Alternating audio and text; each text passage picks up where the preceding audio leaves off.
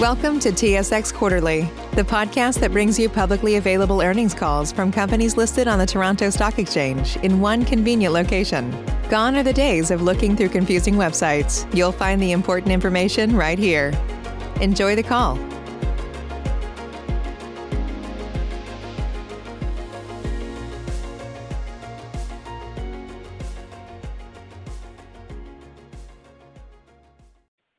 Good morning and welcome to the Dollarama Fiscal 2022 First Quarter Results Conference Call.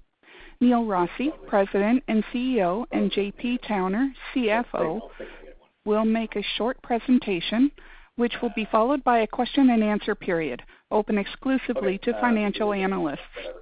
The press release, financial statements, and management's discussion and analysis are available at Dollarama.com in the Investor Relations section, as well as on SEDAR. Before we start, I have been asked by Dollarama to read the following message regarding forward-looking statements. Dollarama's remarks today may contain forward-looking statements about its current and future plans, expectations, intentions, results, level of activity, performance, goals or achievements, and any other future events or developments. Forward-looking statements are based on information currently available to management and on estimates and assumptions made based on factors that management believes are appropriate and reasonable in the circumstances. However, there can be no assurance that such estimates and assumptions will prove to be correct. Many factors could cause actual results, levels of activity, performance, achievements, future events or developments to differ materially from those expressed or implied by the forward-looking statements. As a result, Dollarama cannot guarantee that any forward-looking statement will materialize, and you are cautioned not to place undue reliance on these forward-looking statements. For additional information on the assumptions and risks, please consult the cautionary statement regarding forward-looking information contained in Dollarama's MD&A dated June 9, 2021, available on SEDAR. Forward-looking statements represent management's expectations as at June 9, 2021, and, except as may be required by law, Dollarama has no intention and undertakes no obligation to update or revise any forward-looking statement, whether as a result of new information, future events, or otherwise. I would now like to turn the conference call over to Neil Rossy. Please go ahead, sir. Thank you, operator, and good morning, everyone. The Dollarama team continues to demonstrate its ability to adapt in order to serve Canadians safely and with purpose. We delivered another solid performance for the first quarter of fiscal 2022. We generated a double-digit increase in sales, along with strong same-store sales growth and industry-leading margins. This is despite additional COVID-19 restrictions implemented across Canada in early April. These included strict measures directly impacting select retailers in Ontario, where we have 40% of our stores. The COVID impact in the first quarter was similar to what we experienced in the fourth quarter. That is, we entered the quarter with solid momentum, in this case, right through early April, with same-store sales growth in the mid-teens. Then, in the last month of the quarter, our sales were negatively impacted by additional measures taken by provincial governments in response to the pandemic's third wave. The ban on the sale of non-essential goods in Ontario, which is the most significant of these measures, was in place for the last 23 days of the first quarter, and it currently remains in place today and is set to expire on June 11th. Against this backdrop, sales nonetheless increased by 13% year over year. Same-store sales were up nearly 6%, driven by higher sales of seasonal items, including Easter, holiday, and spring-summer products. The opposite occurred in the same period last year, with customers buying large quantities of household and cleaning products, not Easter decorations. Looking at real estate, we have started off the year with a good new store opening rhythm, having opened 12 net new stores this quarter. This is compared to 10 in the same period last year. As a result, you can expect an uptick in the quarterly number of net new stores openings as we reach the second half of the year. Turning to Dollarcity, as planned, they opened their first store in Peru last month, thereby entering a new and fourth market of growth in Latin America. Like Colombia, the product offering in Peru includes products up to $4 US price point, adjusted in the equivalent local currency. Our local management team continues to deliver a solid operational performance in all countries of operation. We're pleased with their progress and ability to execute on the business's growth strategy. On the ESG front, I am pleased with the progress we have made integrating sustainability initiatives company-wide over the last 2 years and during a pandemic. We published our second ESG report this morning, now available on our corporate website. As a team, we are more committed than ever to managing our operations and resources responsibly and to serving our customers with purpose. Looking ahead, and despite near-term impact of COVID-19 restrictions which remain in place, our solid momentum in the first 2 months of the fiscal year reflects the relevance of our unique business model and the compelling product offering to Canadian consumers from all walks of life.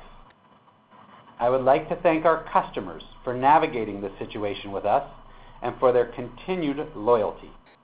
Our customers have been very supportive and at times quite vocal about their desire to shop at Dollarama during the pandemic, and we appreciate that enormously. This has only further reinforced the role we play in the Canadian retail ecosystem. With that, I'll hand it over to JP to discuss our results in more detail. JP, over to you. Thank you, Neil, and good morning, everyone. Let's start by taking a closer look at sales. Total sales for the first quarter of fiscal 2022 increased by 13% to 954 million, driven by an increase in the total number of stores as well as SSS growth. Looking at same-store sales for the first 9 weeks of the quarter, or the 9-week period ended April 4th, 2021, we recorded same-store sales of 15.2% compared to the corresponding period of the previous fiscal year, driven by strong seasonal sales, Easter holiday, and spring-summer products. However, various provinces across Canada subsequently imposed new or more stringent measures due to the sharp rise in COVID case counts. This included a stay-at-home order and a ban on the sale of non-essential goods across Ontario, which went into effect on April 8, 2021. This had an immediate and sustained impact on sales for the remainder of the quarter. As a result, comparable store sales growth receded to 5.8% for the full first quarter of fiscal 22. Same-store sales growth consisted of a 9.3% increase in average transaction size and a 3.2% decrease in the number of transactions. The basket consolidation trend has continued, although the increase is more modest than last year.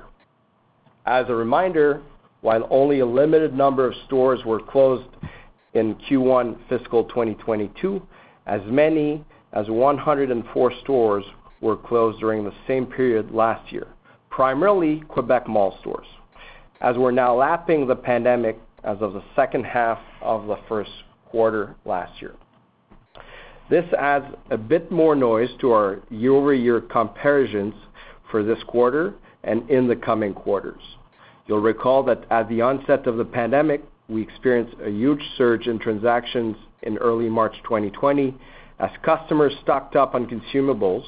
This was followed by a sharp decline in transactions as the first lockdown was implemented. Turning now to gross margin. We recorded a notable increase in Q1 fiscal 22, with gross margin as a percentage of sales coming in at 42.3%, up from 41.3% last year, as anticipated and discussed during our last quarterly call. This is as a result of increased sales of higher margin seasonal products. SG&A was 16.6% of sales in Q1 fiscal 2022 compared to 16.3% in Q1 last year. SG&A reflects incremental costs related to COVID-19, including hours for in-store cleaning, sanitizing measures to protect the health and safety of staff and customers. These costs amounted to $18 million in the first quarter compared to $14 million last year. In that case, all incurred in the last 6 weeks of the quarter. Excluding COVID-19 costs, SG&A would have been 14.7% of sales in Q1 fiscal 22 and 14.6% of sales last year. So generally flat year-over-year as expected. EBITDA was $248 million, representing 26% of sales. Net earnings were $113 million, and diluted EPS was 37 cents, a 32% increase compared to Q1 last year. Our equity pickup of Dollarcity's net earnings was $3.4 million in Q1 fiscal 22 compared to $2.4 million in Q1 fiscal 21. Dollarcity continues to perform well and opened 15 net new stores in its quarter ended March 31st, bringing its total store count to 279 stores. The first store in Peru was opened subsequent to their quarter end, so it is not reflected in this total. Our long-term store target for Dollarcity is 600 stores by 2029, and they are right on track. Keep in mind that this target excludes Peru, which is still in its very early stages.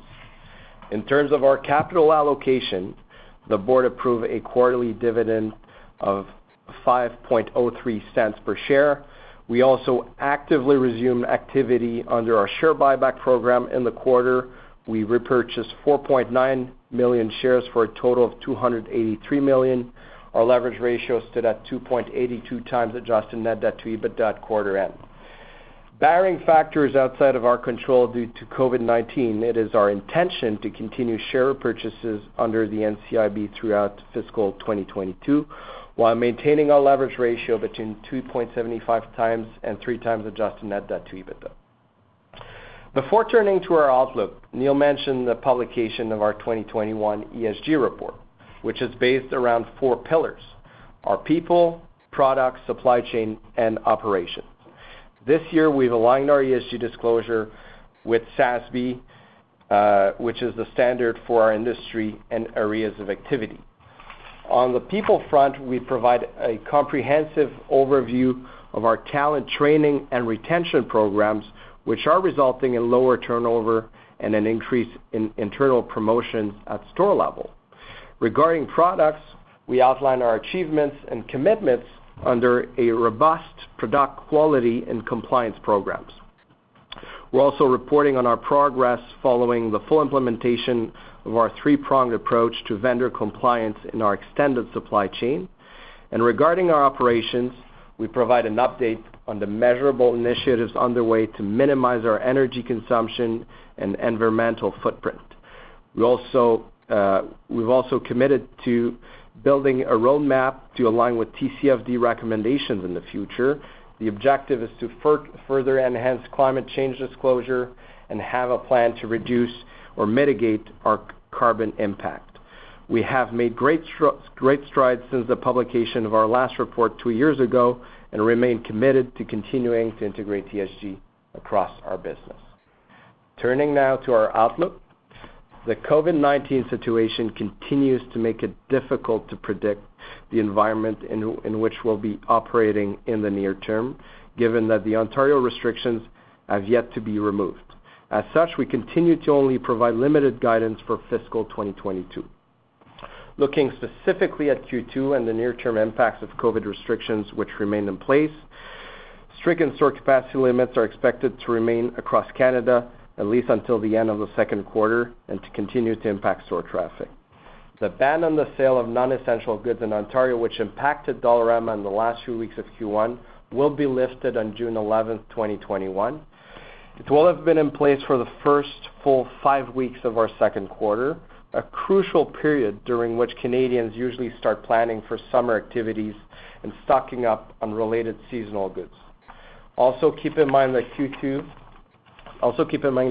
in Q2 we faced tough comps with a strong performance in Q2 last year, largely driven by strong seasonal sales.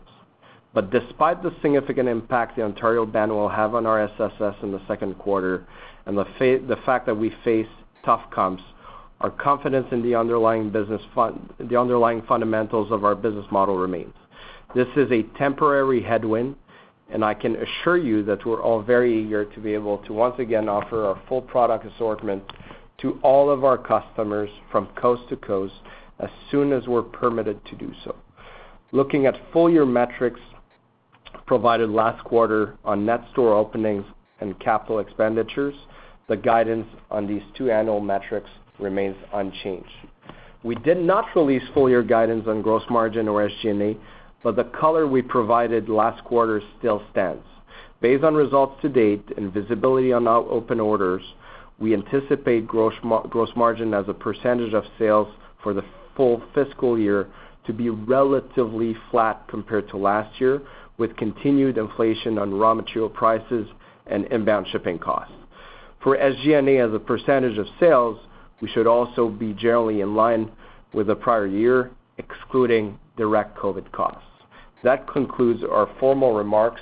I will now turn it over to the operator for questions from financial analysts. Thank you. Thank you. We will now take questions from the telephone lines. If you have a question and you're using a speakerphone, please lift your handset before making your selection. If you have a question, please press star 1 on your device's keypad. You may cancel your question at any time by pressing star 2. Please press star 1 at this time if you have a question. There will be a brief pause while participants register for questions. Thank you for your patience. And the first question is from Irene Nattel from RBC Capital Markets. Please go ahead. Your line is now open. You know how to book flights and hotels. All you're missing is a tool to plan the travel experiences you'll have once you arrive. That's why you need Viator. Book guided tours, activities, excursions, and more in one place to make your trip truly unforgettable. Viator has over 300,000 travel experiences to choose from. Everything from simple tours to extreme adventures and all the niche, interesting stuff in between. So you can plan something that everyone you're traveling with will enjoy. Real traveler reviews give the inside scoop from people who've already been on the experiences you're considering. So you can plan with confidence. Free cancellation helps you plan for the unexpected. And 24/7 customer support means you can travel worry-free. Download the Viator app now and use code Viator10 for 10% off your first booking in the app. Find travel experiences for you. Do more with Viator. Save big on brunch for mom, all in the Kroger app. Get 16-ounce packs of flavorful Angus 90% lean ground sirloin for $4.99 each with a digital coupon. Then buy 2, get 2 free on 12 packs of delicious Coca-Cola, Pepsi, or 7-Up, all with your card. Shop these deals at your local Kroger, less than 5 miles away. Or tap the screen now to download the Kroger app to save big today. Kroger, fresh for everyone. Prices and product availability subject to change. Restrictions apply. See site for details. Thanks, and good morning, everyone.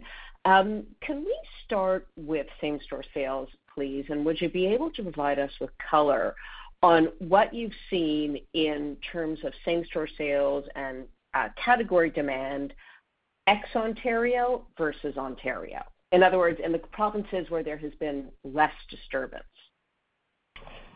Thanks, Irene. So first of all, I would step back, and if we look at Q2, the first part of Q2, as I mentioned in the script, is impacted by Ontario until June 11th, and we have some capacity limits, notably in Alberta, which we'll have to deal with and are starting to ease up probably in the second half of June. That being said, once you adjust for the restrictions, the underlying performance would be in line with expectations, keeping in mind that we're lapping against strong comps in Q2 last year. Consistent with expectations, what are the expectations with which they are consistent? We don't provide specific disclosure on that, but what we can say is for the provinces that were not impacted by the restrictions, it is what you would have expected from us based on our historical performance.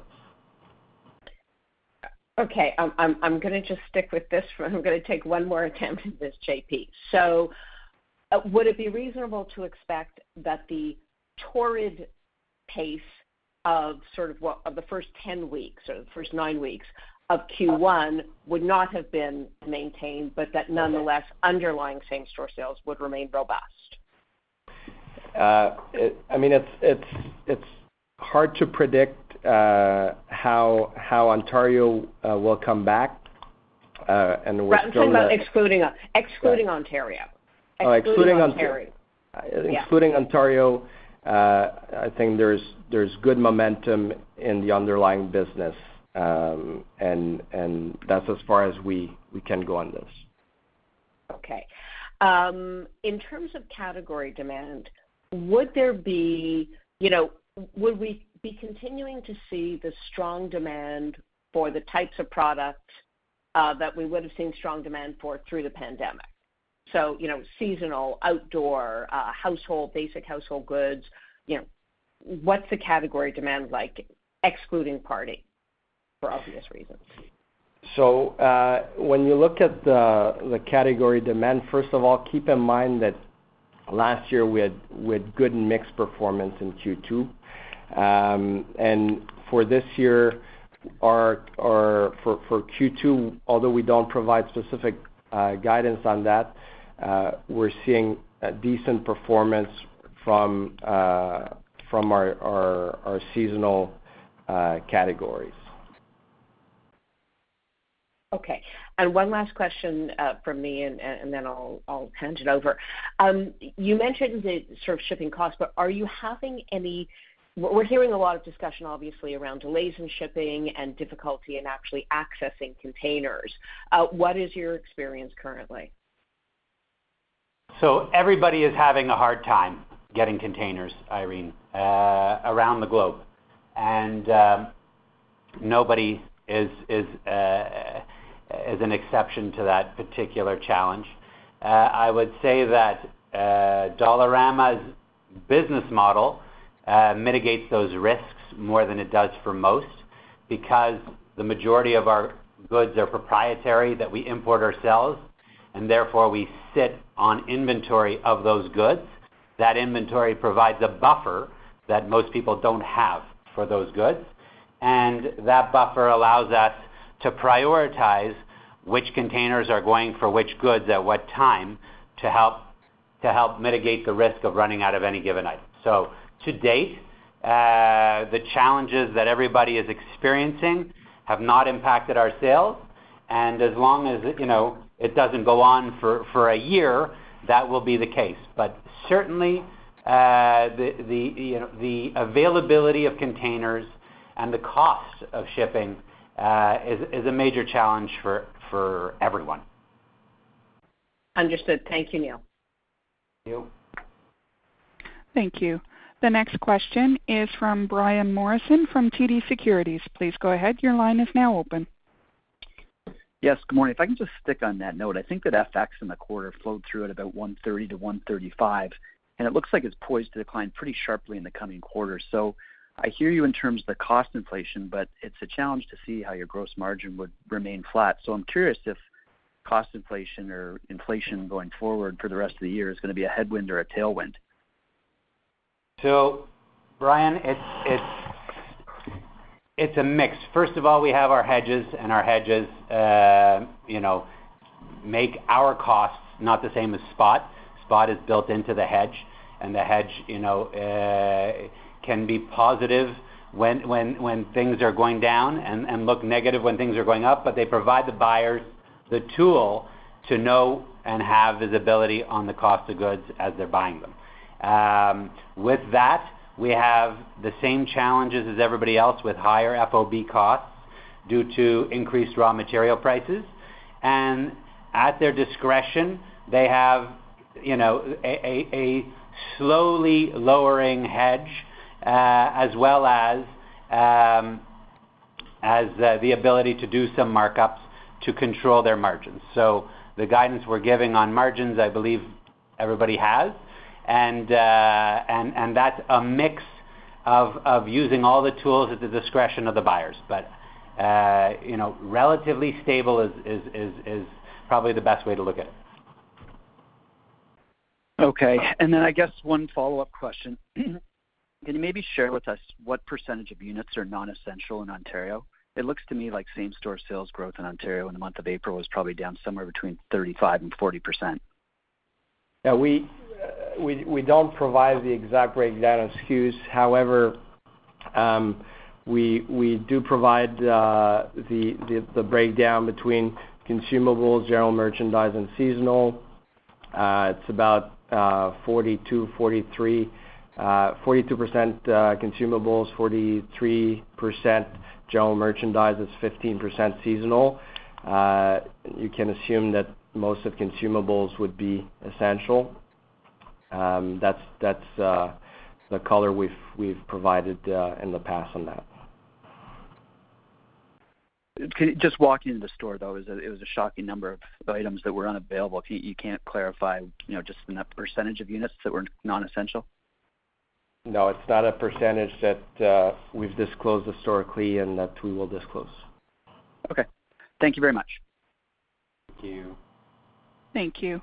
The next question is from Mark Petrie from CIBC. Please go ahead. Your line is now open.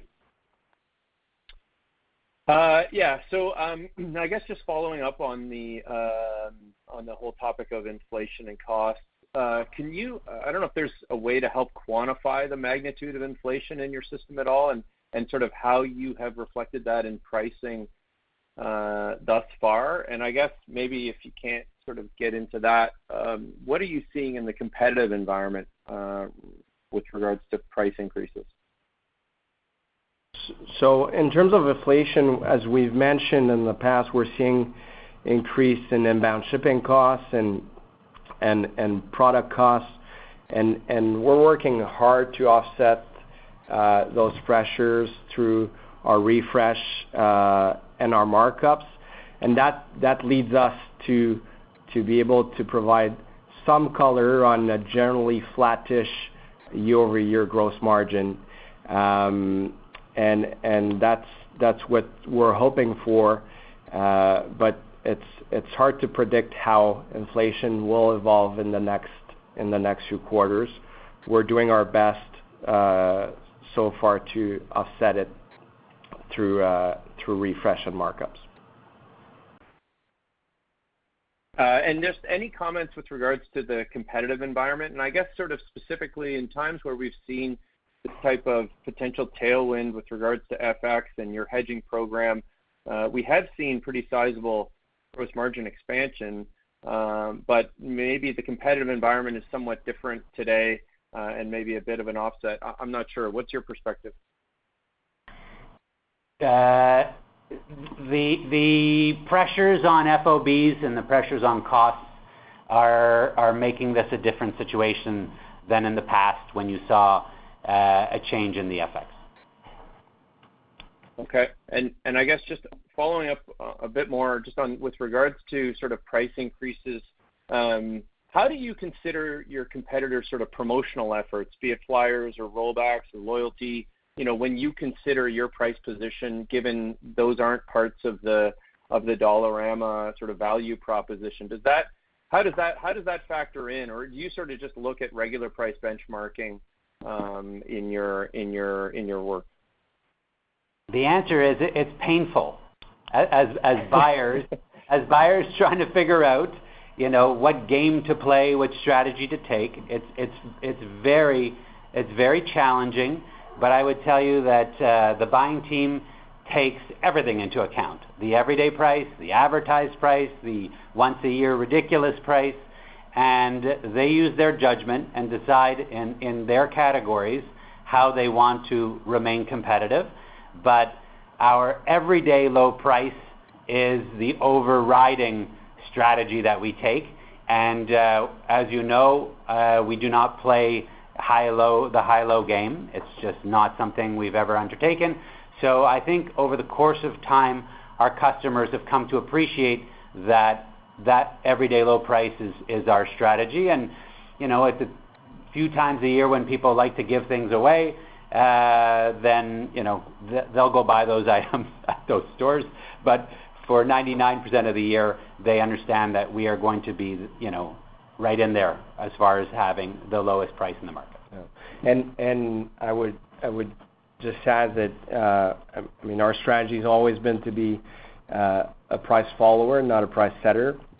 And so if and when we're seeing the level playing field move, we're adjusting accordingly. But it's really with a price following dynamic, not a price setting dynamic. Yeah, understood. Thank you for that. And I also just wanted to ask sort of a broader question.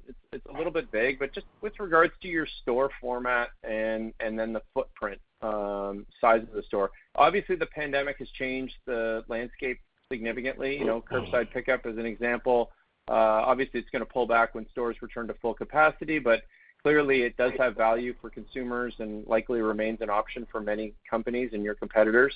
You know, at the same time, the convenience element of shopping is obviously really important, and clearly Dollarama has been really successful with that. So I guess my question is, you know, do you think there's an opportunity to adjust the size and layout of stores or potentially experiment with different formats in response to some of these shifts and potential opportunities? So we do have, you know, just because of the realities of the retail and real estate availabilities over the course of all those years, with 1,300 plus stores, we have 3,500 square foot stores like we have 15,000 square foot stores.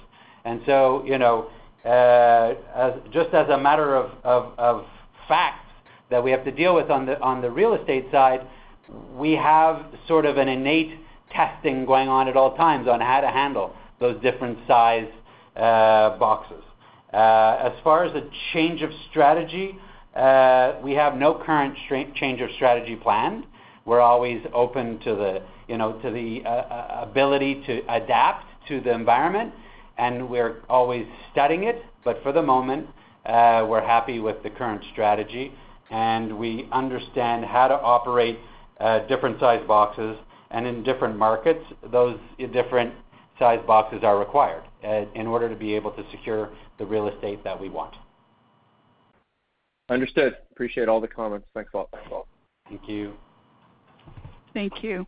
The next question is from Peter Sklar from BMO Capital Markets. Please go ahead. Your line is now open. Okay. Thank you, operator.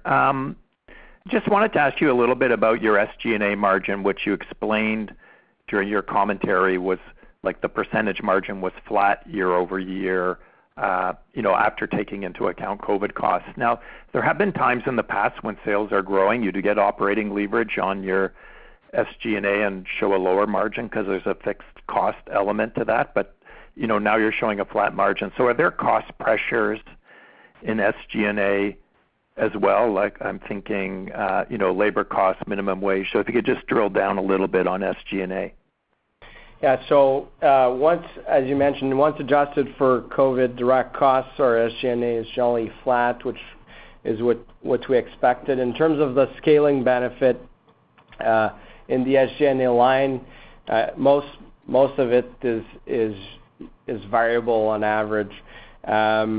So the only thing to note there is as a result of the Ontario restrictions, we didn't get the full productivity that we would have liked in Ontario, and we managed to keep our adjusted SG&A flat despite that. And that's probably the only color that explains the scaling offset. Okay, thanks, JP. And then another question I had, also addressing Ontario, with the limitation on the sale of non-essentials, did you change the planogram in your Ontario stores? So did you offer more? Did you change the mix of consumables and food, for example, or any other consumables, or is it the same planogram? So we didn't change the mix for certain. However, we did highlight on our end caps and in our at the front of our stores, the items that were most relevant to the consumers looking for essential items, making it as easy as we could for those consumers to find the things that they were legally allowed to buy. Okay, I get that. And then just finally, I know you get this question every call just on higher price points, but has your language changed around that, given that we're, one quarter closer to higher price points and the inflationary pressures you're seeing? So I'll answer it twofold. One, no, nothing's changed. But two, in that nothing's changed, we've always told you and will continue to tell you that we're not against adding price points if the relative value required based on inflation and other factors is what's best for our customers and the offering we can offer them. So for now, there's no guidance to give. That being said, it's always a possibility. Okay. That's all I have. Thanks, Neil. Thank you. Thank you. The next question is from Vishal Shreedhar from National Bank. Please go ahead. Your line is now open. Hi. Thanks for taking my question. Just given all the challenges with shutdowns and changes in consumer behavior, wondering how you're positioning yourself for assortment in summer and fall, and do you anticipate inventory? I know you talked about your deeper inventory relative with the container comment, but do you anticipate any inventory challenges associated with some of these demand spikes? No, we do not have any challenges to ensure that our seasonal goods will be here when they need to be. It's more challenging to make sure it happens than it usually is, but it will happen. Okay, and with respect to addressing the changes in consumer behavior that have happened rapidly, for example, more desire for certain seasonal goods, are you changing the space allocated for certain categories to meet that consumer's need? At the end of the day, aside from the goods bought domestically that are produced domestically, that there was a demand for, in particular COVID-related cleaning and health products, the reality is that the balance of those goods are, for the most part, import, and import goods take months to get. And so when there's a very quick change to what consumers are looking for, the reality is those things don't translate into product on the shelves. And you can ask that of every importer / manufacturer of sporting goods and fishing products and camping products and hunting products, who are all out of goods and can't get the goods, even though there's tremendous demand at the moment because people are having to stay home and find things to do domestically. So the reality is you can only do so much beyond the things that are manufactured domestically. Okay, and just a few general comments on the consumer perception of Dollarama through the pandemic. I saw some grumbling on social media, and it wasn't Dollarama's choice, obviously, but that they've gone to the store and they weren't able to obtain what they wanted to, and grumbling about what was available at the store. Are you, in your monitoring of consumer perception of Dollarama, are you noticing any changes on the brand as a result of all this these pandemic restrictions that you have to go through?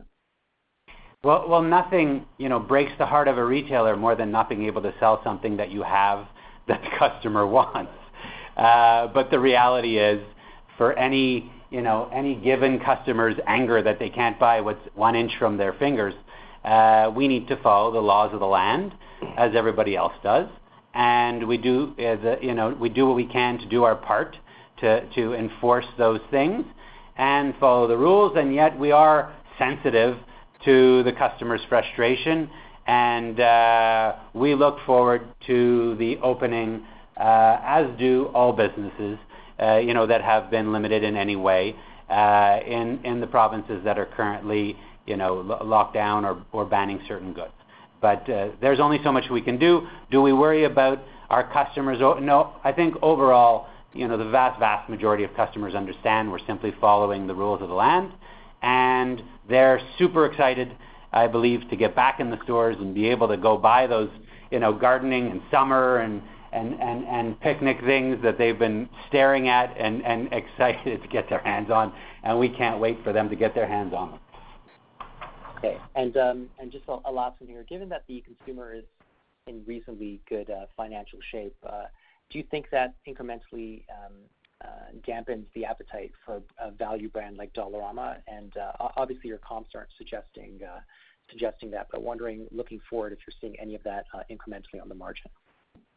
I think the relative value that we're offering is realized, as you pointed out, by a lot of our customers, and that relative value, as Neil mentioned, will remain in the future, and we don't anticipate those dynamics to change in the near future. That's for sure.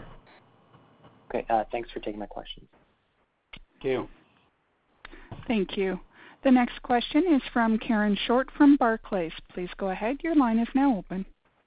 Hi, thanks very much. I wanted to just ask about freight. Actually, two questions. So on freight, would you be able to provide a little color on what % of your freight and or containers are spot versus contracted?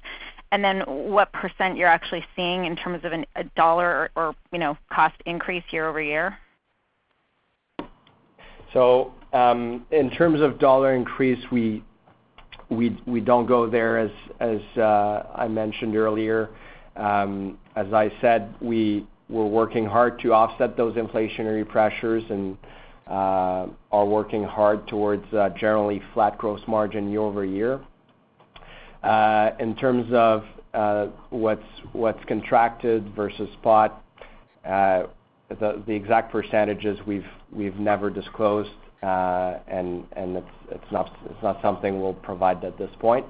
But I would go back and fall back on the general gross margin comment to address your question.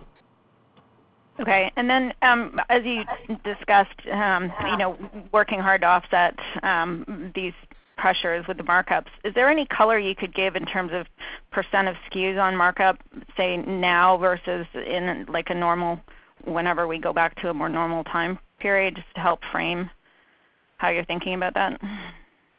No, I mean, the only comment is that we are seeing inflation across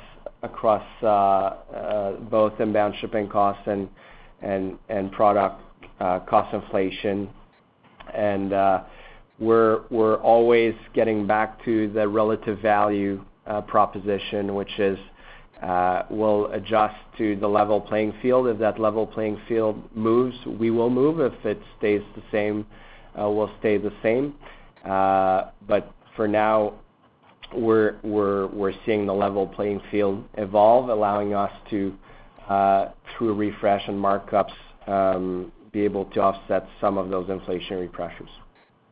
Okay, and then just last one for me. I know you've given the color on SG&A, but within excluding the color you gave on SG&A being flat, there obviously will be COVID costs into the next couple quarters. Can you just give us some sense of how you're thinking about that, and or like how much of it is actually now more permanently embedded?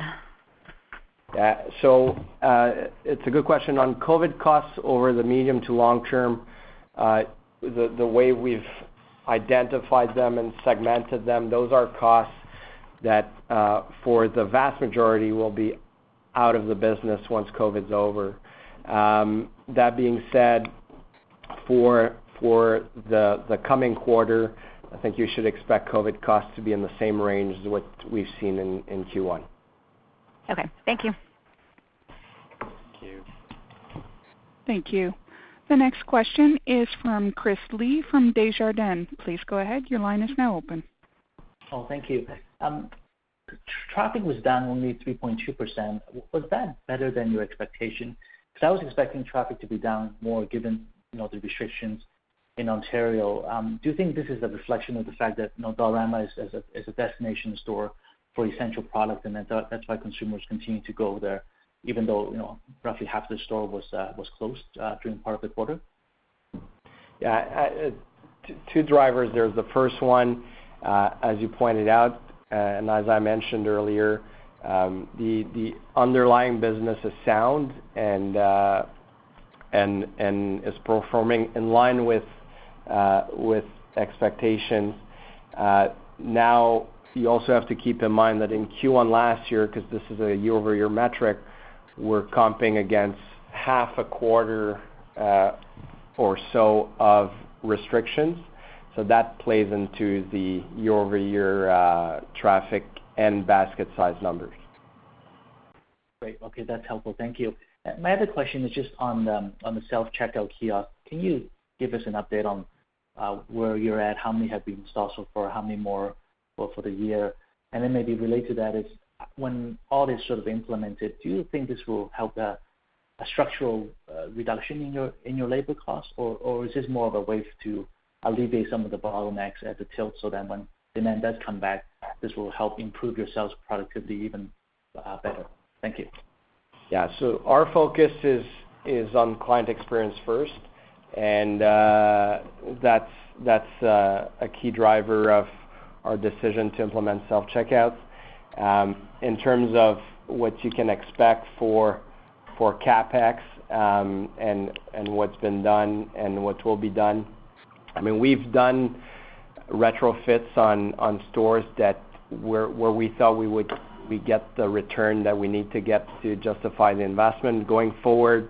And now that those low-hanging fruits have been tackled in terms of return on capital, we'll be deploying self-checkouts in our new stores as they open over the course of the coming year.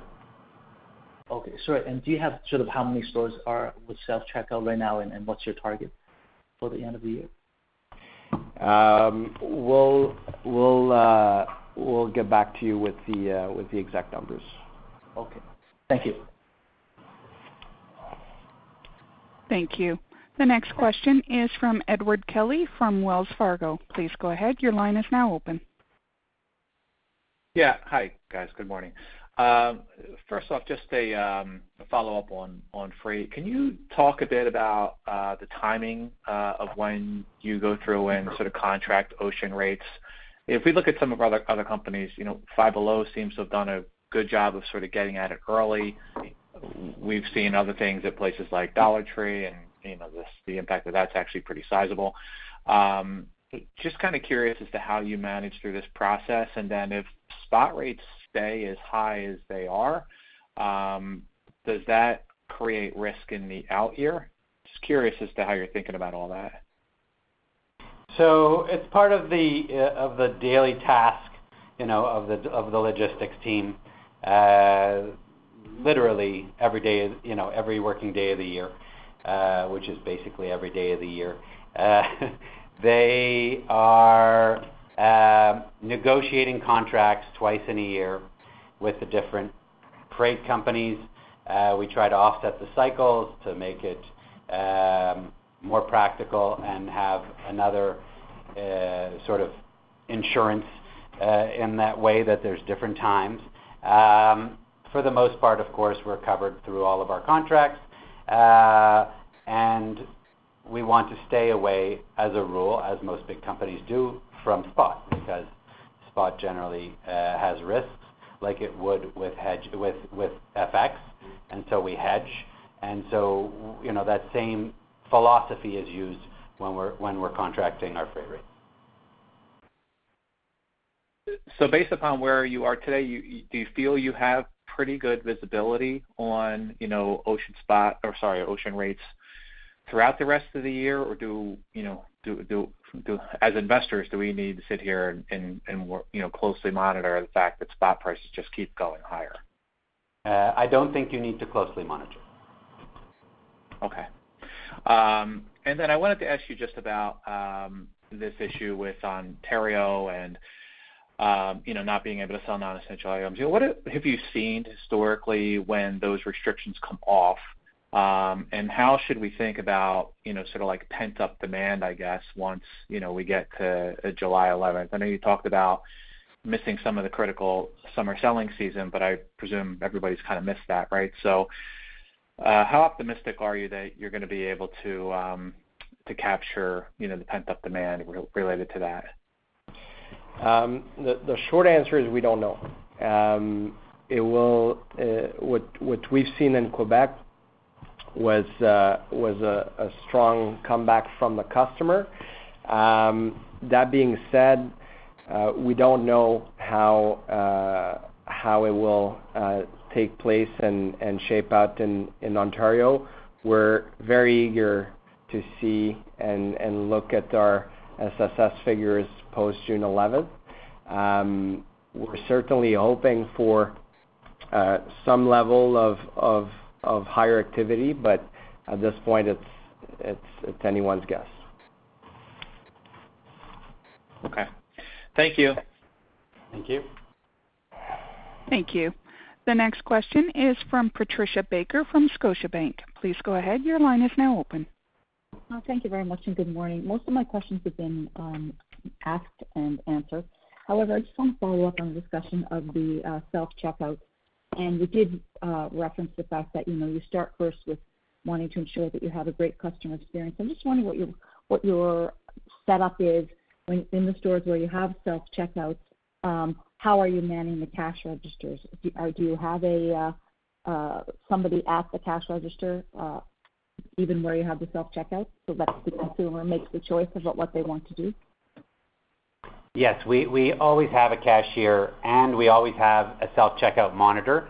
And depending on the level of busyness of the store, we could have more than one monitor at the self-checkouts, and obviously more than one cashier at the cashes. But when there are customers and there's a need, we have personnel at both. Thank you very much, Neil. Thank you. Thank you. The next question is from Graham Kreindler from 8 Capital. Please go ahead. Your line is now open. Hi, good afternoon, and thank you for taking my questions. Just one question, Neil, and on past conference calls, you discussed the manufacturing environment during COVID. There was definitely some capacity constraints causing some of the producers of goods to focus more on keeping up with demand with existing products, and has taken down some of the innovation. And I think the lack of trade shows and the like could also impact that as well. I'm just wondering, does that impacting at all the ability for Dollarama to implement its mix refresh or potentially implement a new price point, given that would feature a lot of new merchandise? Some additional color on that would be appreciated. Thank you very much. Sure. Certainly, the focus on only making masks and hand sanitizers has evolved into thinking about beyond COVID. So we're starting to see some return to normal at the manufacturing level.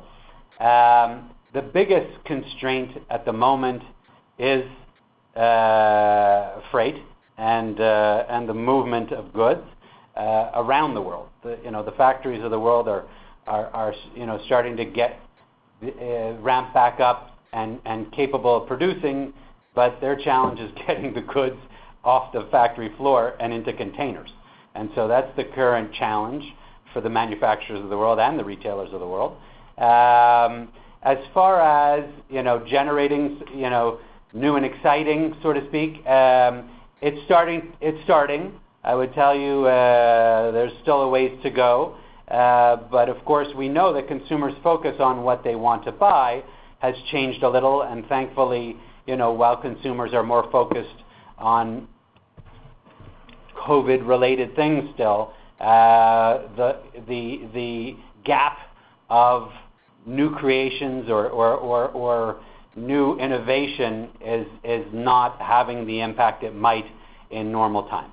So I'm hoping that as things get back to normal from a creativity perspective around the world, it'll come about the same time when people, start focusing on the balance of the goods in the store, and it won't be an issue. But that remains to be seen. Okay, understood. Thank you very much for that. That's it for me. Thank you. And the last question is from Derek Dley from Canaccord Genuity. Please go ahead. Your line is now open. Yeah, hi, thanks. I just wanted to kind of frame the new normal, I guess, in Ontario, or at least for the period. So with 15% non-essential capacity, what does that look like in your stores? Are you going to have the full assortment of non-essential items, and like how do you traffic the amount of people in the stores? So there's two questions, I think. One was, how do we control the number of people in our stores? And the other is it going to change the offering? Did I understand that correctly? Yep, that's right. Thanks. So the offering doesn't change. The offering remains the same. Where in the store and how much we highlight, COVID-related items may change a bit. And, if when the reopening starts, if barbecue is what customers want, then barbecue will be on the end and COVID will shift over a little. But it will certainly, both will still be in the store and available for our customers. As far as controlling the traffic in our stores, we've gotten pretty good at it over the course of this thing. And we have a monitor, we do counts. There's a system in place in all stores to ensure that we're following all the rules of the land and doing our part to ensure the safety of our customers and our employees. Okay, great. And I think you guys gave us a breakdown of consumable, general, seasonal, as you typically do, which was great. I guess outside of Ontario, where you've been able to sell sort of the full suite of products, have you seen that mix return to normal over the last few months or into Q2? Yeah. So as I mentioned earlier, once you look at the underlying business and you try and remove the restrictions, our business and our mix is in line with expectations, keeping in mind that we had a strong mix and tailwind from our mix in Q2 last year. Okay, thank you very much. Thank you. Thank you, everyone. That concludes the question and answer session and our conference for today. Please disconnect your lines at this time, and we thank you for your participation. When you make decisions for your company, you look for the no-brainers. If you have a lot of mailing to do, Stamps.com is the ultimate no-brainer. Use the Stamps.com mobile app to mail everything you need to keep your business running with up to 89% off USPS and UPS. Make the same no-brainer decision as over 1 million other businesses with Stamps.com. Use code PROGRAM for a special offer. That's Stamps.com, code PROGRAM. Ohio, ready for some quick mental health facts? Let's go.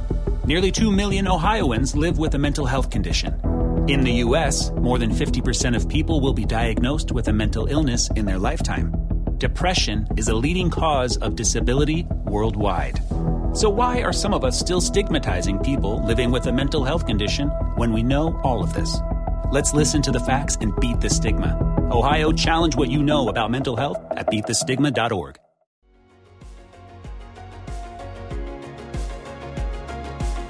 Thank you for listening to TSX Quarterly. If you enjoyed the cast, remember to leave a good rating. And remember, for any additional inquiries, please consult the company's investor relations section on their website. See you next time.